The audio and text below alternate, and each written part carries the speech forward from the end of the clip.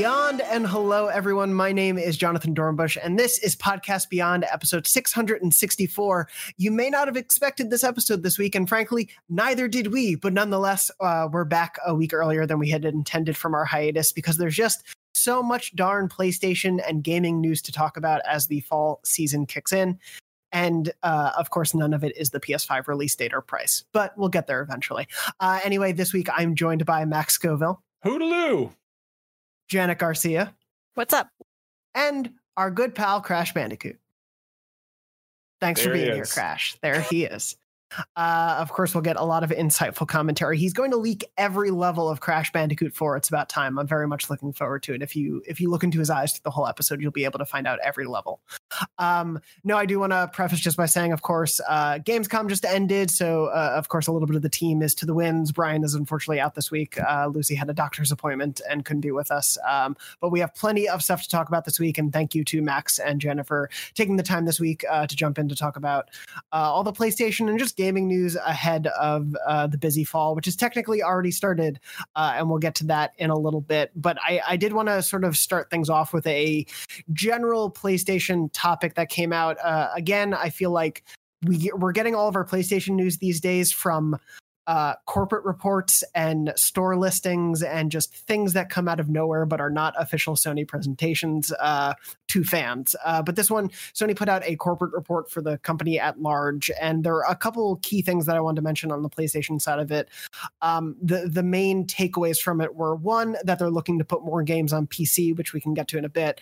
But two, the big hand-in-hand thing was that, one, they want to be releasing a steadier stream of first-party games more quickly, and two, they are still looking to acquire more studios. So even though they acquired Insomniac in 2019, and Insomniac is going to be delivering 2 launch window PS5 games, they are still looking for new studios to acquire. So I wanted to ask the both of you, like, what you've enjoyed of Sony's first-party output this generation aside. What did you all think of, I guess, the volume of games they were putting out? I felt like there's been a pretty steady supply of PlayStation exclusives, especially big ones.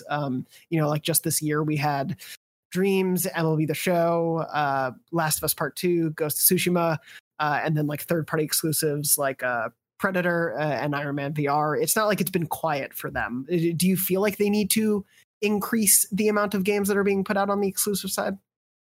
I would love to see more from like the VR front of things. And I do like that there aren't, the less VR exclusives there are, the better it is for VR in general, because then just like more of those games can be played and discussed. But I just really want to see PlayStation support VR even more going forward in the next gen. So I would love to see extra stuff on that front. But other than that, I think they always do a really good job at having a really nice spread of games across genres.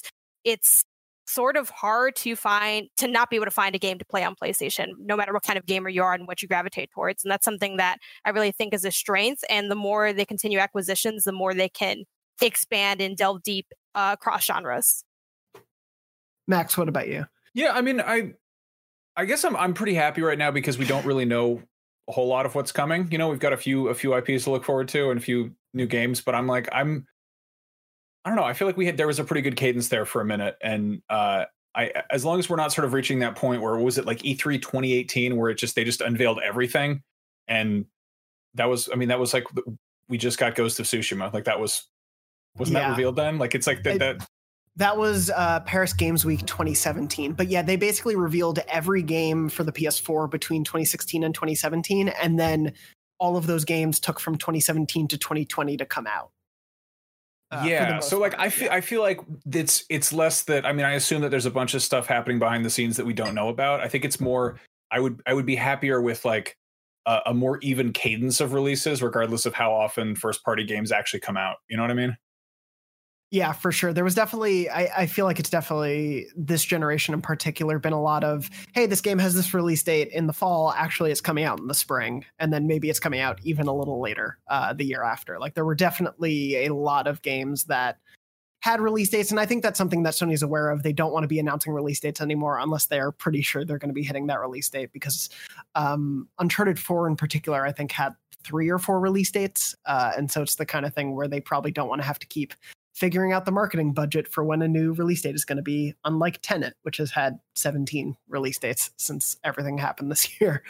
But I was curious what you all thought of, like, in terms of other companies they should acquire, because Sony is in this interesting place of their Sony first party stable is really well respected, sort of almost across the board, and for the most part make somewhat similar games when it comes to genre and perspective and all that. Obviously, there are exceptions when it comes to MLB The Show and Gran Turismo and whatnot, but in terms of the Sony signature has become third-person action, adventure, semi-open world games. Obviously, different mechanics and different whatnot, but that's sort of what they're known for. Would you want to see them be branching out more? I remember when Sean Layden was, of course, still with Sony, he had talked about one of the things he knew they were not great at was multiplayer support for exclusive games, and he thought that was something they could improve on. But I guess, Janet, starting with you, like, what do you think they're missing in their exclusive slate? You mentioned VR, of course, but like, what companies would you like them to maybe acquire if those companies were interested? Yeah, so I mean, they have a lot of the heavy hitters, which is a great problem to have because a lot of the things that we would always come to mind, they actually did. So yay, that's awesome. One studio that comes to mind for me would be Supermassive Games, which I know is kind of unlikely considering they just got a deal with Bandai Namco to do the Dark Pictures anthology, but I love story-driven experiences, and Sony's known for doing that, but through the lens of action adventure, while Supermassive's library is a lot more horror choices, narrative driven. I think it's really cool they have that VR background. So like I said earlier, that could help with that PSVR library as well. So that would be my main pick. But I also am interested in, I guess this is kind of a cop-out answer, but the studios that I haven't heard of, I really like what they've done teaming up with, what's the name of the studio that does Concrete Genie? I'm blanking on the name. Pixel Opus, is it? Oh, and for some reason, I can't hear anything you're saying. Oh, and I heard Max right now. No, I can't hear Jonathan either. It's just one of those. I muted my mic and forgot I did that. Okay. Cool. I thought that was just as long as it wasn't my fault, we're good. No, yeah, it was totally my fault. I would say I didn't have coffee, but I had 2 cups this morning. No, yeah, Pixel Opus, and they are actually they used to be third party, and then they acquired them right around the time they made Entwined, I believe. But yeah, that was sort of I think they're really different from the other teams in terms of like scope and scale, and they're a much smaller team. But I like that to what you were saying. Like, I didn't know Pixel Opus before Sony took them on, and I'm now glad they're part of the stable. Max, what about you? Yeah, I feel like I saw both of your answers, and I think you picked the good ones. I'm racking my brains to try to think of what either didn't get scooped up by Microsoft or isn't, or seems like something that would actually be up for sale. I mean, there's a, part of me that's like, oh, what about FromSoft? But I just feel like that wouldn't happen. Like they're too kind of established as a studio. I mean, you wrote Blue Point. I think that's a pretty obvious one. That seems like really likely. That one's really surprising to me that it hasn't happened already, just because they always work so hand in hand. Like, obviously they've done ports for other companies, but clearly Sony likes working with Blue Point. So. Yeah, I mean, obviously they also got their hands dirty with the Demon Souls remake, which is like I feel like a really, I mean, a lot of port houses, I feel like it's a really good way to kind of like learn the ropes developing for a platform, because you don't have to really, you're not as focused on like having to build a game from the ground up. It's kind of like, you're not copying somebody's work, but you're basically like working a lot of just sort of stuff behind the scenes and fiddling around with that. You have a blueprint, for lack of a better term, for Blue Point when it comes to what you develop for next. And yeah, definitely them getting to do such a big, ambitious, exclusive title right at the jump of the PS5 feels like a pretty good indicator that we'll see more from them this generation. But yeah, speaking to what I was, some of my suggestions that you were referencing, the other ones that I had mentioned were similar to Janet. Like, I would love Supergiant, I think is awesome, and the more money they could be given would be great, but it seems like they're doing really well with Hades, which has been in early access and is finally coming to consoles with a Switch at least this fall. So it feels like they're in a good place, but they've been sort of Bastion, Transistor, and Pyre I've really associated with PlayStation as time has gone on. So they feel like they fit within that wheelhouse of like a smaller team, but one with the right backing can make really creative, unexpected experiences. And then I had also mentioned, I feel like this whole thing was happening for me with Control, where I would be following the like tweets of Remedy employees and PlayStation employees and trying to like connect the dots of like, oh, Shuhei replied 3 times on that week, and then the Remedy PR person said this many thank yous to the PlayStation tweet. Maybe they're trying to get together as companies, but Remedy made a publishing deal with Epic, so probably not going to happen. But obviously Control sort of had this like PlayStation exclusive deal with them, so I wouldn't be surprised if we see that at least on the console front. But yeah, I guess I'm sort of torn on like how many studios they should acquire, because like Xbox is doing every studio.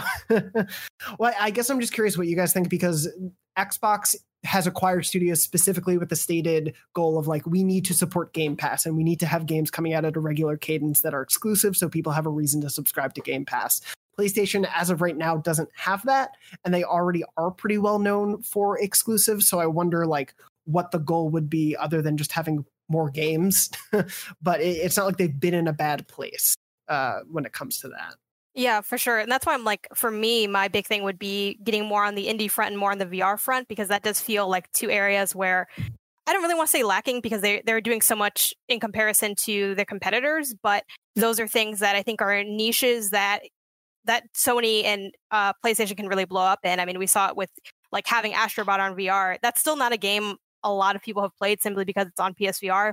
But it's such like an amazing game and like a landmark and like set in the stand. Like it was such a big deal and such a conversation point that having more of those, like they'll never get the same attention as like a AAA blockbuster game. But I think they're really important, especially in forming the identity of how we're going to talk about the PS5 moving forward. And also when we look back on it, what is it going to be known for? I do feel like Sony had sort of like, for me, like PlayStation was the place for indies for such a long time.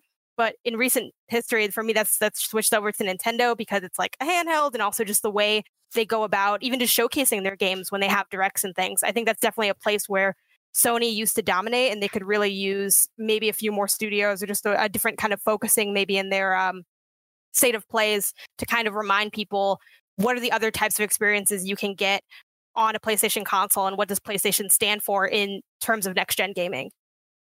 Yeah, I think you're totally right. And it feels like they have been starting to do that, especially they hired Greg Rice from Double Fine to sort of help like lead the indie charge. And there are other people like Sean Benson, other members of that team that really do focus on the indie outreach. And at least in recent months, it feels like they've been drumming that up more. But yeah, they don't have sort of the like Indie World Showcase moniker, things like that Nintendo is now known for. That I totally agree. I used to think of PlayStation, especially in the Vita era, as like they were the place for indies, and that doesn't quite happen. But yeah, I also like on the VR front, it's really interesting because they are saying like, hey, VR is going to be supported in the PS5 era, and PSVR will be backward compatible. We're not talking about PSVR 2 yet, but like that feels all but given. And to have that stable, it is that give and take of more VR availability of games, the more people will talk about it, but also having that platform shored up will mean more people will come to this and support that platform. So. I wonder if there's some pretty fierce competition on the VR space, because like Oculus has been nailing down exclusive deals for like left and right. And we've seen a lot of sort of timed exclusivity of stuff going on Rift, or not Rift, but it's called Oculus, yeah. But when you put all those together, it means something. That's the name, yeah. And I mean, I get the feeling that was very much like that is Facebook money. Like that's like a crazy, like I think they're just kind of really coming out swinging and just trying to get like as much, cool stuff on that storefront as possible.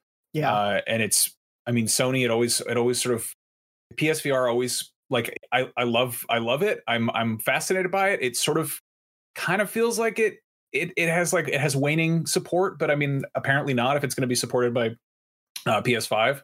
And it's a VR exactly. It is such a niche thing. Like I think there was a minute where we were like, is this the future of gaming? And it's like, not really, it's like just a weird little sort of side, side excursion. It's a hobby within a hobby. But yeah, I don't know.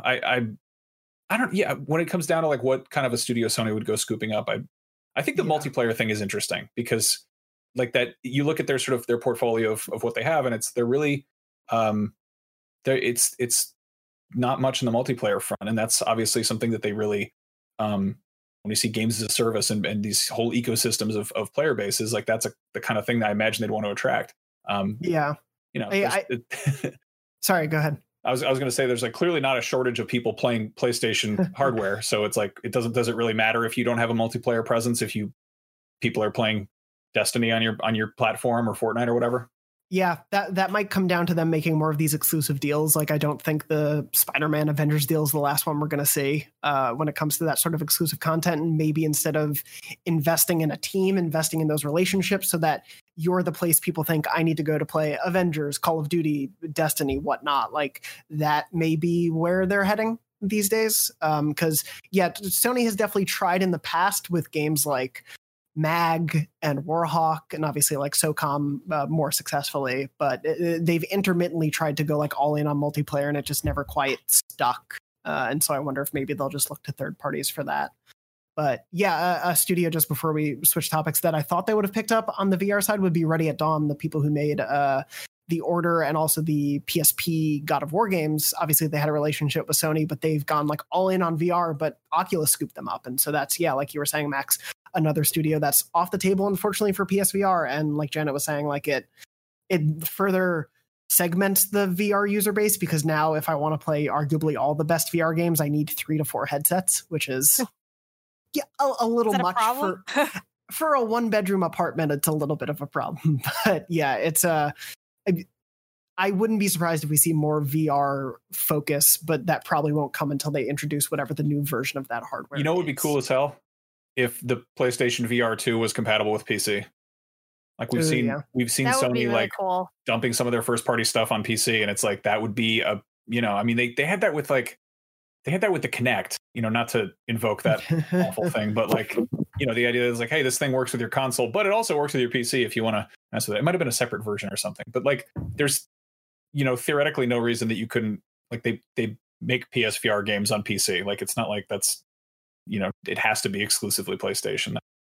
Totally. And that speaks to, the other thing they were saying about bringing other games to PC. And this came up a lot with the Horizon story, and people are like, oh no, Sony is abandoning the one thing that matters, their exclusives, and everything's over. And that's very clearly like they put out a 3-year-old game on PC 3 years after its launch, and that is the only PC game they announced at that time. Like they are very clearly doing to me at least, the model of bringing some of their older games to another wide platform to get interest in the games that they will then have exclusively going forward in the coming years. Like if someone plays Horizon on PC, doesn't have a PS4, but sees Horizon 2 is coming to PS5 and loved it, they might want to go buy a PS5 when maybe they didn't want to earlier. Like it makes sense on that business level, and I'm not surprised they're going to keep supporting that platform when it comes to that. I don't know if that shocks either of you, but that feels like just a very logical move.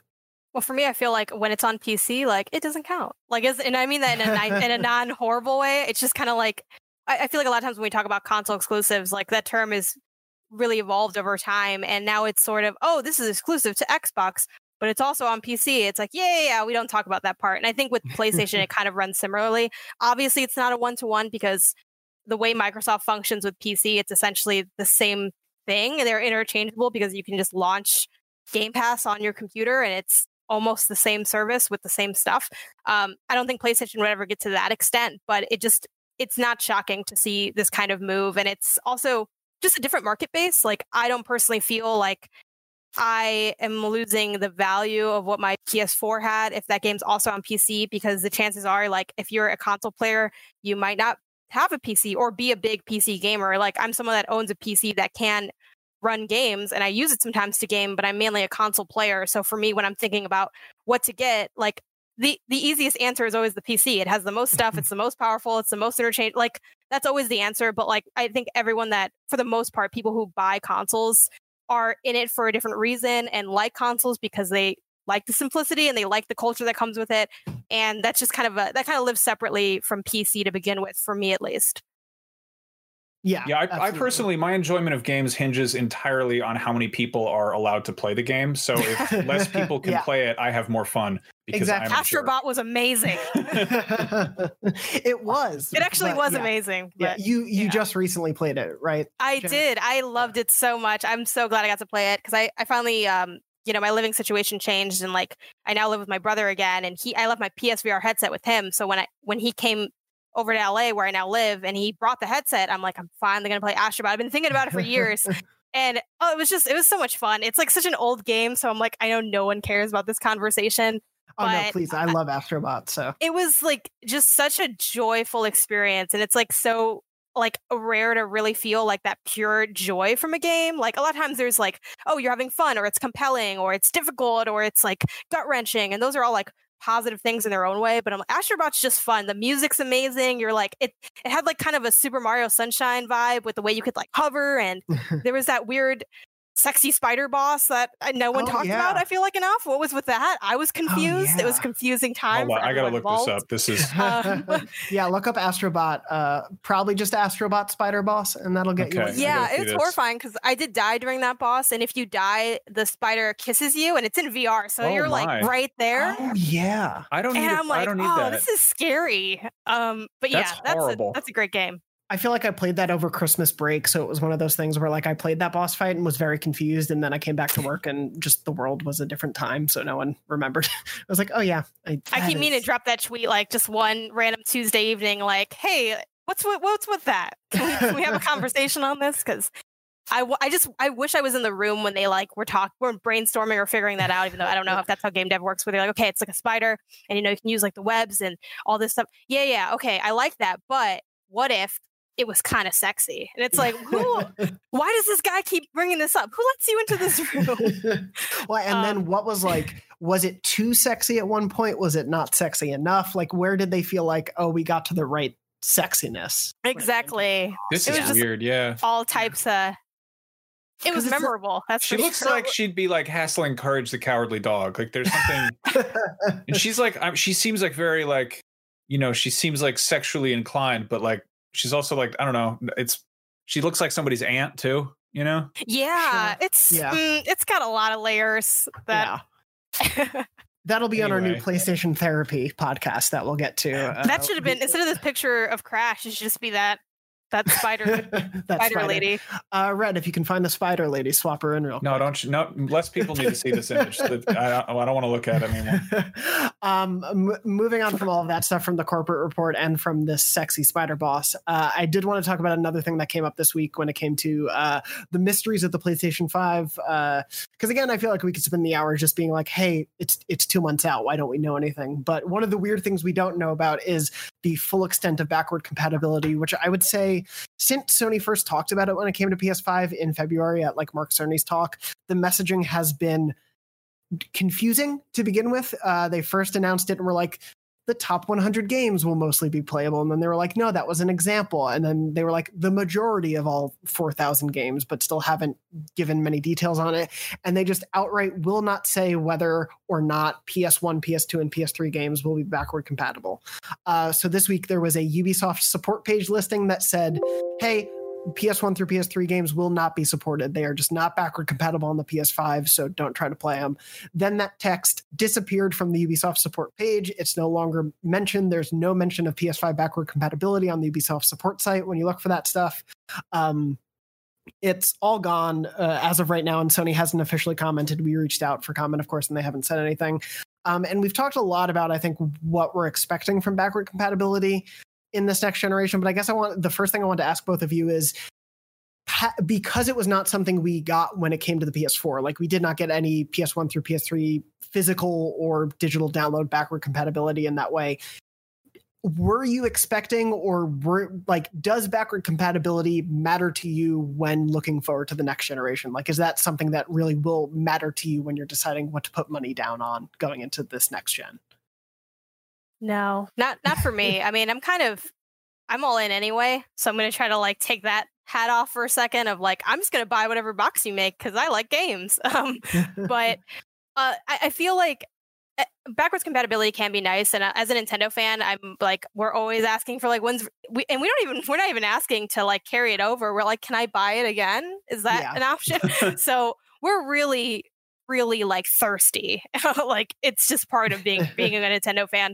But the reason for that is because like the franchises just run so much like deeper and like longer than they do for any other company when it comes to Nintendo. Like with Sony, I didn't even play very much of like the PS1, and I got into the PS2, and like I do have fond memories of it. Like I'm always talking about Jak and Daxter whenever I'm here. Like I would love to own that on PS5 because I own it on literally every other console that's come up on. But it's not something that I feel like I need, kind of to go back to what you were saying at the top of the show. There's so much new stuff coming out, and they keep kind of refreshing things. And sure, they do have some franchises that do have a long history, like Ratchet and Clank and God of War, if you're counting all the games and not just the sort of reboot. It makes it so that I'm not really like, oh, if I don't have backwards compatibility with the other consoles, I feel like I'm missing out on something. Like, I don't have that sentiment because of those reasons. Being that, one, there's always new stuff, and then two, the old stuff just doesn't, I don't want it as much. And that's not because it wasn't good. It's just not something that I'm like dying to be able to play the same way I am for maybe like a company like Nintendo. And then if you think on the other end of the spectrum with like what Xbox is doing, Xbox really needs to do as much as they can because they're lacking in new games and exclusive games, and the Halo just fell through, and like all they really have is Game Pass.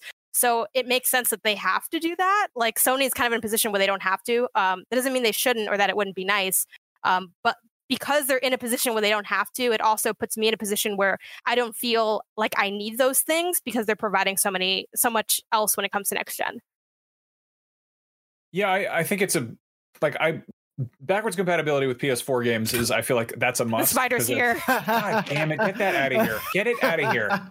It's awful. Okay, so those who are watching on video, though, it doesn't look sexy here, but it's meant to be. Like, if you see it, like, yeah, and this is just what I feel like they were going for. It's not what my interpretation. It is what I felt like they were giving me. If someone's into that, I'm not going to knock it. I was told this is a free space. Got to be like a Rule 34 for that. That's not good. Anyway, what I was saying, I think like realistically, how, like, if I get a PlayStation 5, it's going to take a cool minute for me to be like, I can't wait to boot up my favorite PS3 games.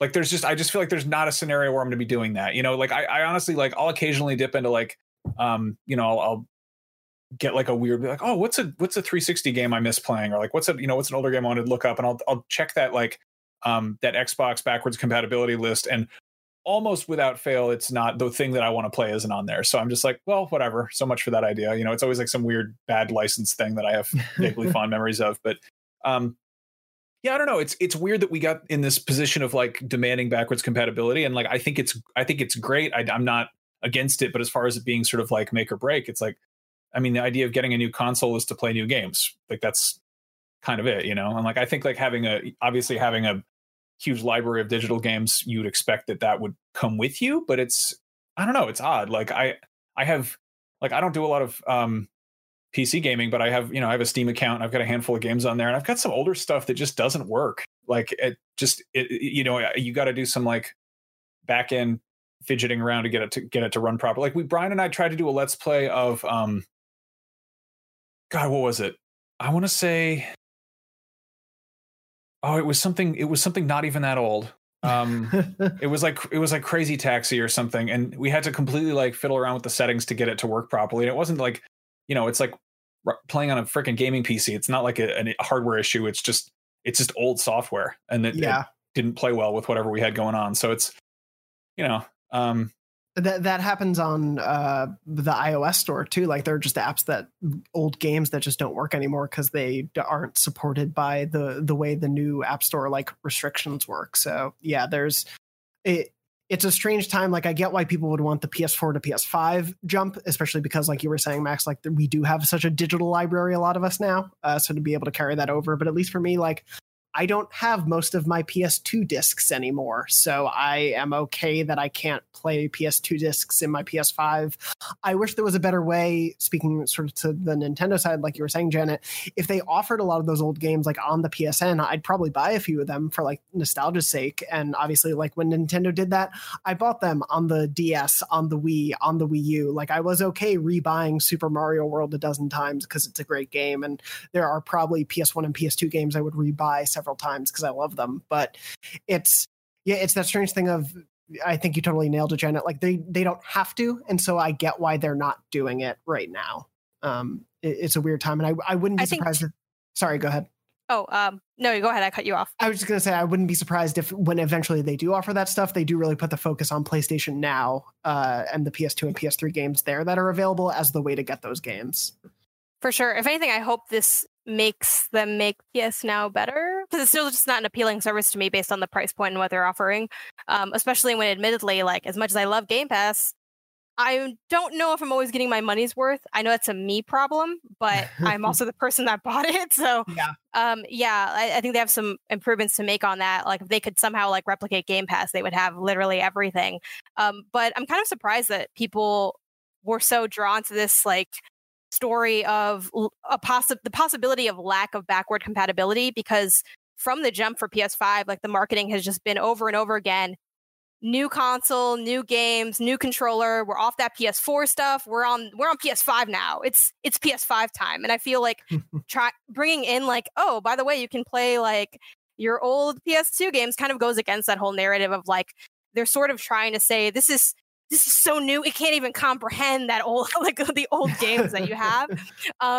Yeah, that's basically what their marketing has been and what they're kind of going for. This idea of like, these are games that like can only be played on this hardware because this hardware allows for like designers to do things that like weren't possible. And they're really trying to like sell you on that. And sure, some of that might just be they want to sell you a new thing because it's more profitable, but some of it I think has a layer of truth to it. So it just makes sense to me that they're not looking at that as like a big selling point. And I'm guessing we haven't heard anything because the news is bad.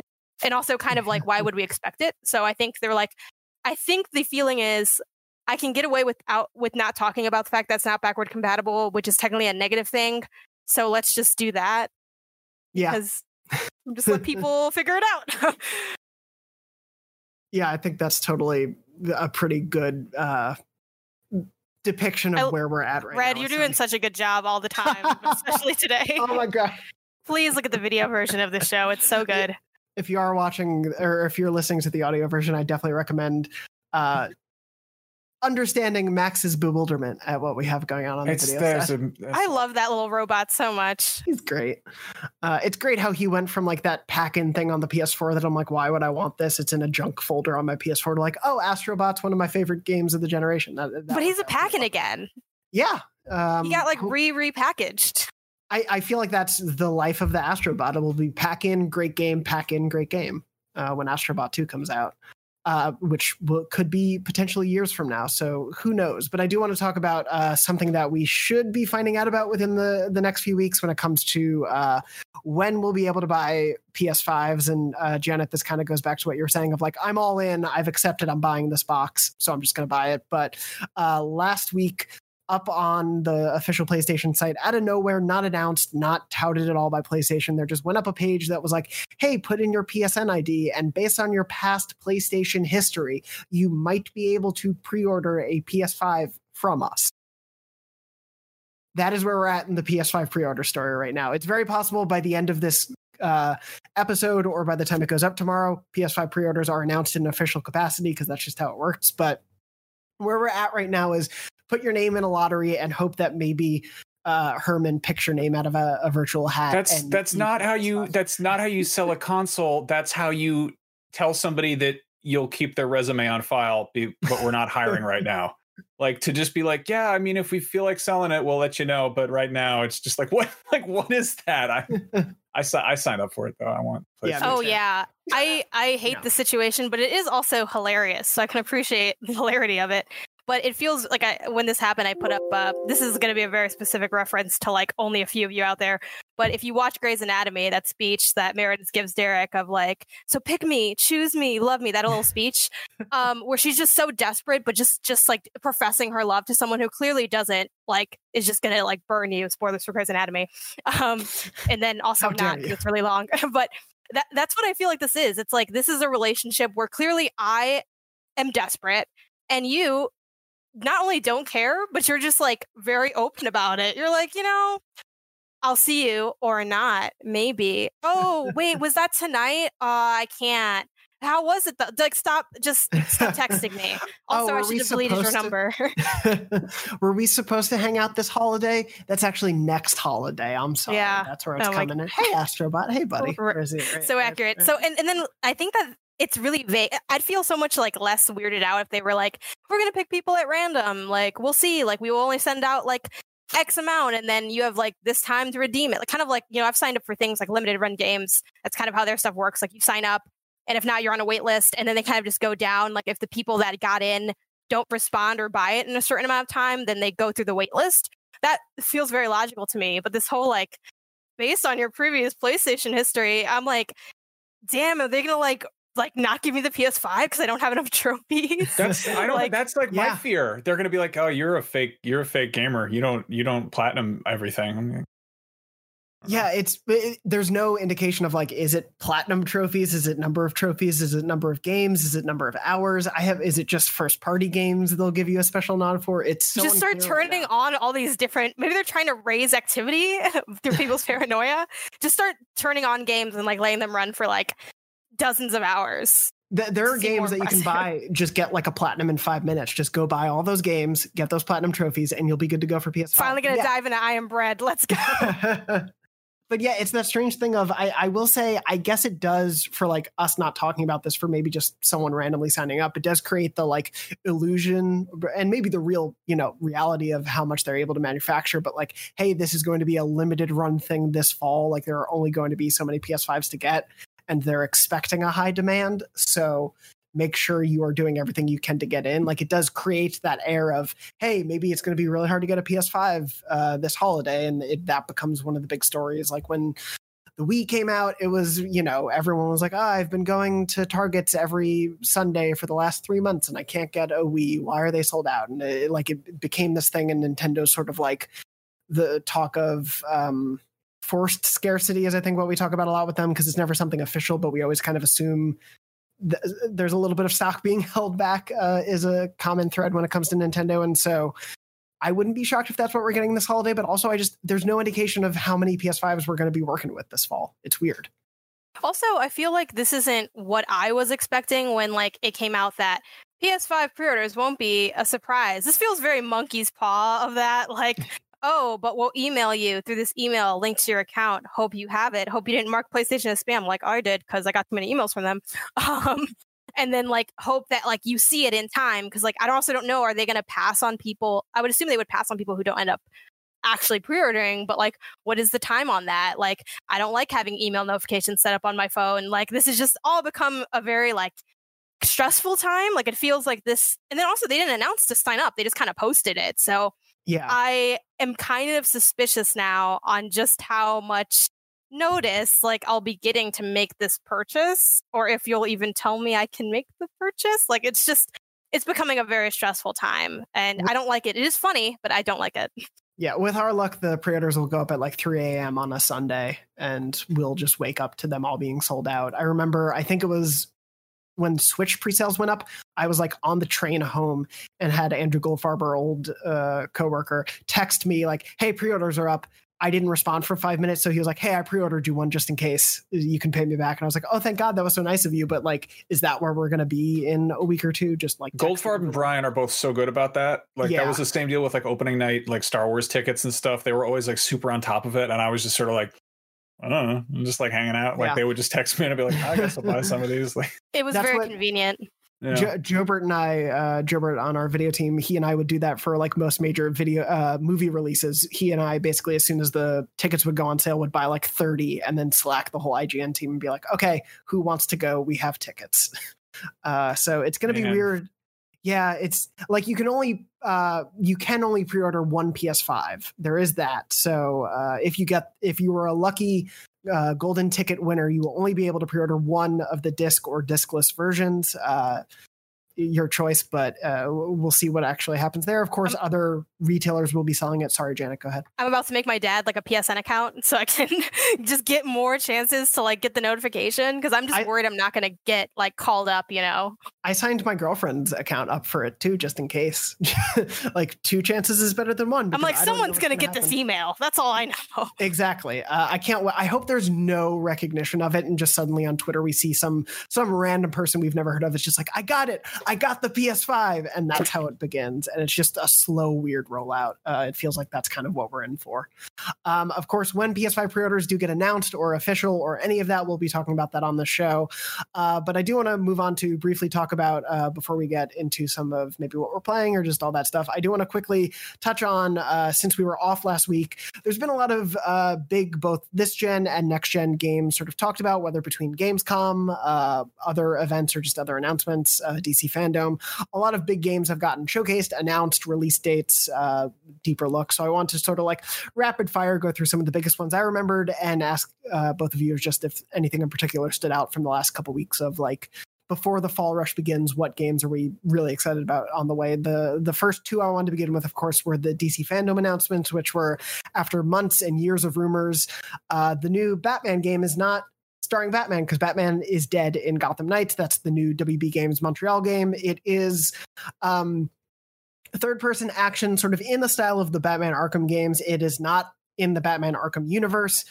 You can play with up to 2-player co-op. I do want to tout Joe Screbbles on our news team. He did a really, really good in-depth interview with them after the announcement and got a ton more details about sort of progression, whether there's level gating, co-op, single player, just the differences between all of that. But I want to ask both of you, what were sort of your impressions of, we saw the reveal trailer and like a 6-7 minute gameplay slice. Are you both excited? Are you Batman Arkham fans? Are you less excited? What did this reveal do or not do for you? Do you want to go first, Janet? I'll start with Janet. Sure. Yeah, that didn't turn out how I hoped it would in my head, but looks good. I mean, that's like kind of a boring, like quick take, but I played only a little bit of the Batman Arkham games. It was part of my project and still is part of my project of playing through the IGN top 100 games of all time that I haven't spent time with. It's like a sub list within a list. It was awesome. It totally lived up. I enjoyed it a lot. This one looks interesting. I'm curious as to how, like, I think one of the criticisms, especially in the modern era of those games, is that they're not very open. Now, granted, I don't think every game needs to be open, but it's definitely a way that those games show their age. So I think having sort of like this leveling system where you can theoretically kind of go anywhere or do things in different orders is interesting in terms of opening that element of the game up. I am never really that big of a fan of any form of level scaling. I do think they're taking an interesting approach where it's not just like simplistic level scaling. It's a little bit more layered in terms of, you'll see like different kinds of attacks and these like all these wide variations depending on when you encounter, like, say, a boss and depending on what level you're at.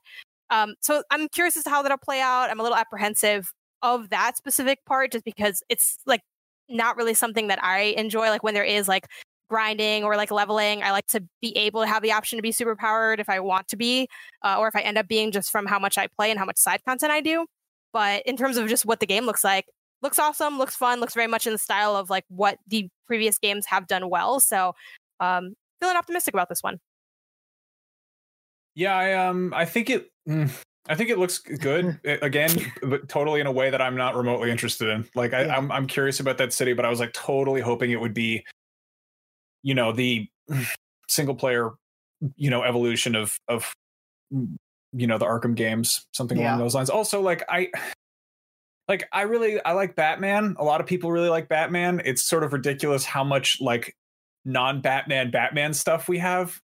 Like we just like, I get that it's a whole universe full of characters. You can do whatever. And that a lot of people want to, they want to do the Bat family or whatever. But I kind of was just sort of hoping we just get like a new Batman game. And it's like, great news, everyone, Batman's dead. And it's like, what the I don't want Batman to be dead. I like being Batman. I do wish they would call it the Bat Family instead of Gotham Knights. That's a fun title. Oh no, Red, stop that. Red's doing things with the Crash Bandicoot photograph for those who just listen to what is that photograph? I don't want to know. Never mind. That's from my hard drive. No, sounds about right.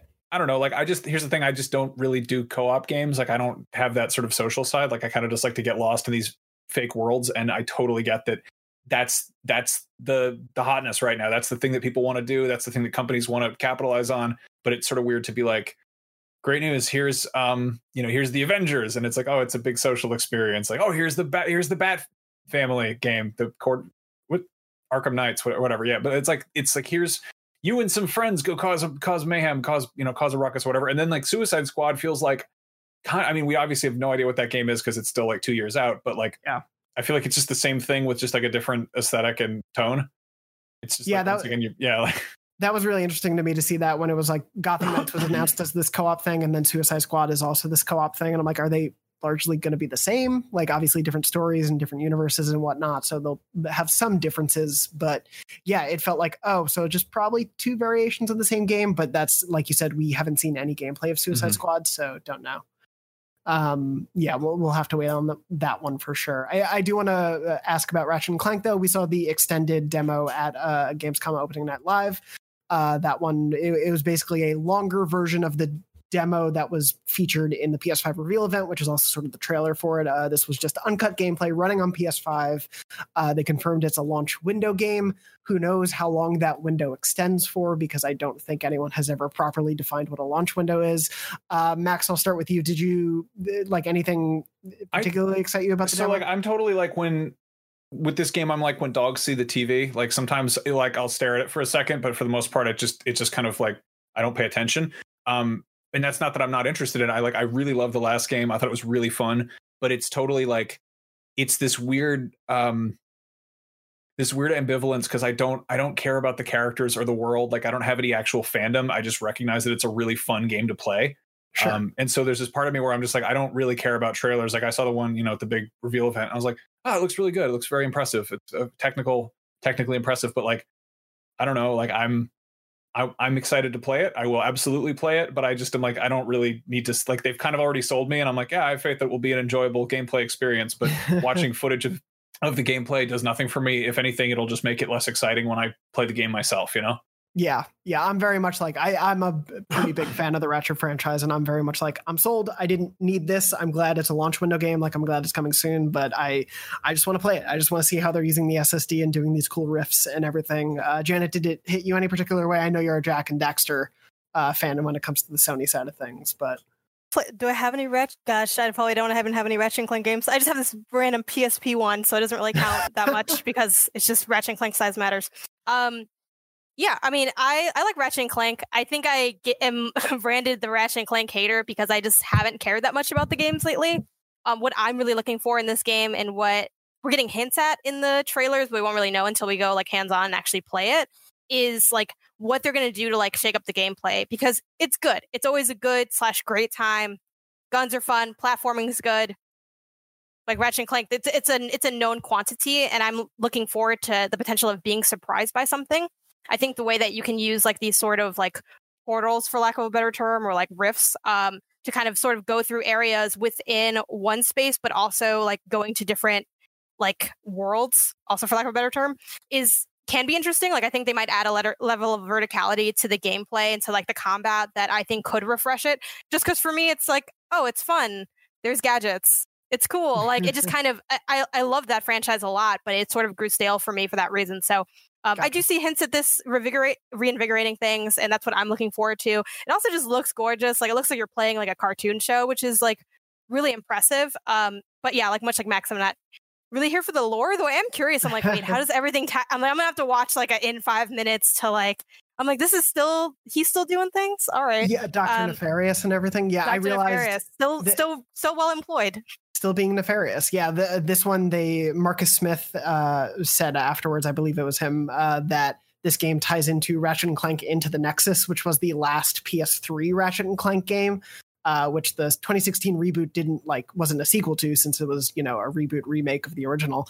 So that's definitely an older game, and I think one of the less played Ratchet and Clank. So I'm curious. I don't know how contingent on the stories they've told it's really going to be, especially with this being like the debut on PS5, but I'm curious how they nod to the franchise history for sure.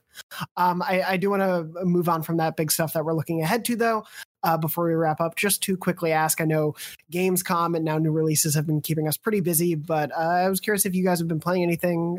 Max, I want to start with you. I know last we spoke, Dark Souls 3 had enraptured you. Are you still playing? I love it. I'm having such a good time with it. I'm still chugging away. It is so much easier than Bloodborne was the first time around, and I don't know if that's because I've gotten better at games, or if it's an easier experience, or if I just know what I'm doing more. But yeah, I'm a good chunk of the way through that game. I think I've sunk like 40 hours into it, and I'm at the Eldritch Devourer of Gods or something in Anor Londo. Which there's so many words in those games where I'm just like, I don't know what that means. But no, I'm having a good time with that. Yeah, it feels like totally pathetic to be like really in on a game from like 2018 and just being really psyched about it. And it's like, why didn't you play this when it came out and people were talking about it and being like late to the party? So it happens. Yeah. I'm playing stuff from 3 or 4 years ago.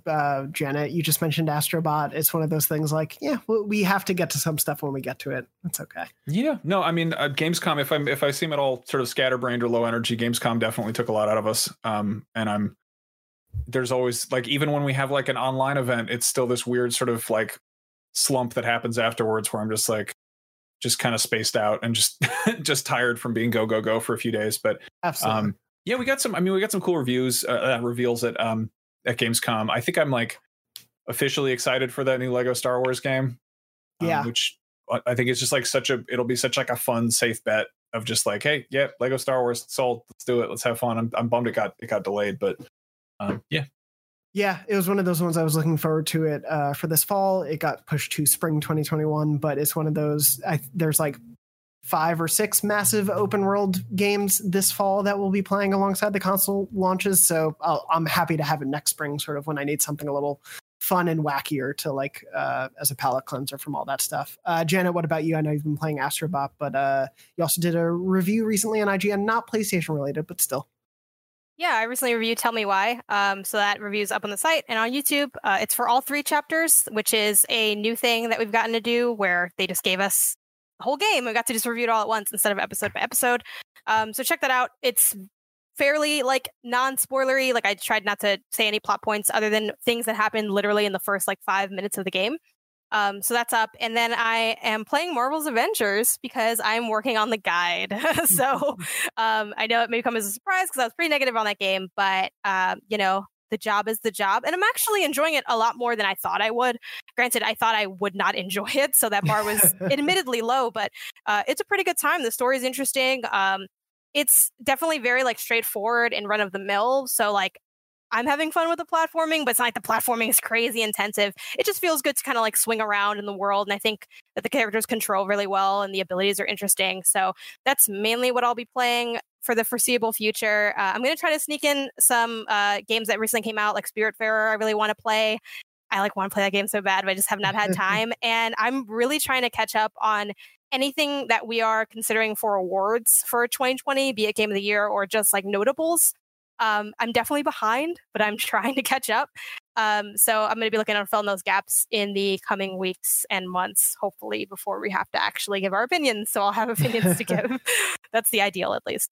No, I know what you mean. I feel like even though we've been obviously home more, I feel like I've had less time to play games just because of adjusting and the way our workflow has changed and all that stuff. So yeah, I'm definitely right there with you. Spiritfarer is one of those ones. And when Lucy's back on the show, she has every intention to gush about the game. She's absolutely loving it, and I'll let her speak to that when she's back on. But yeah, I'm with you playing Avengers, liking it more than like the beta left me like, oh yeah, I'll enjoy this enough, I guess. But the story has been really enjoyable so far.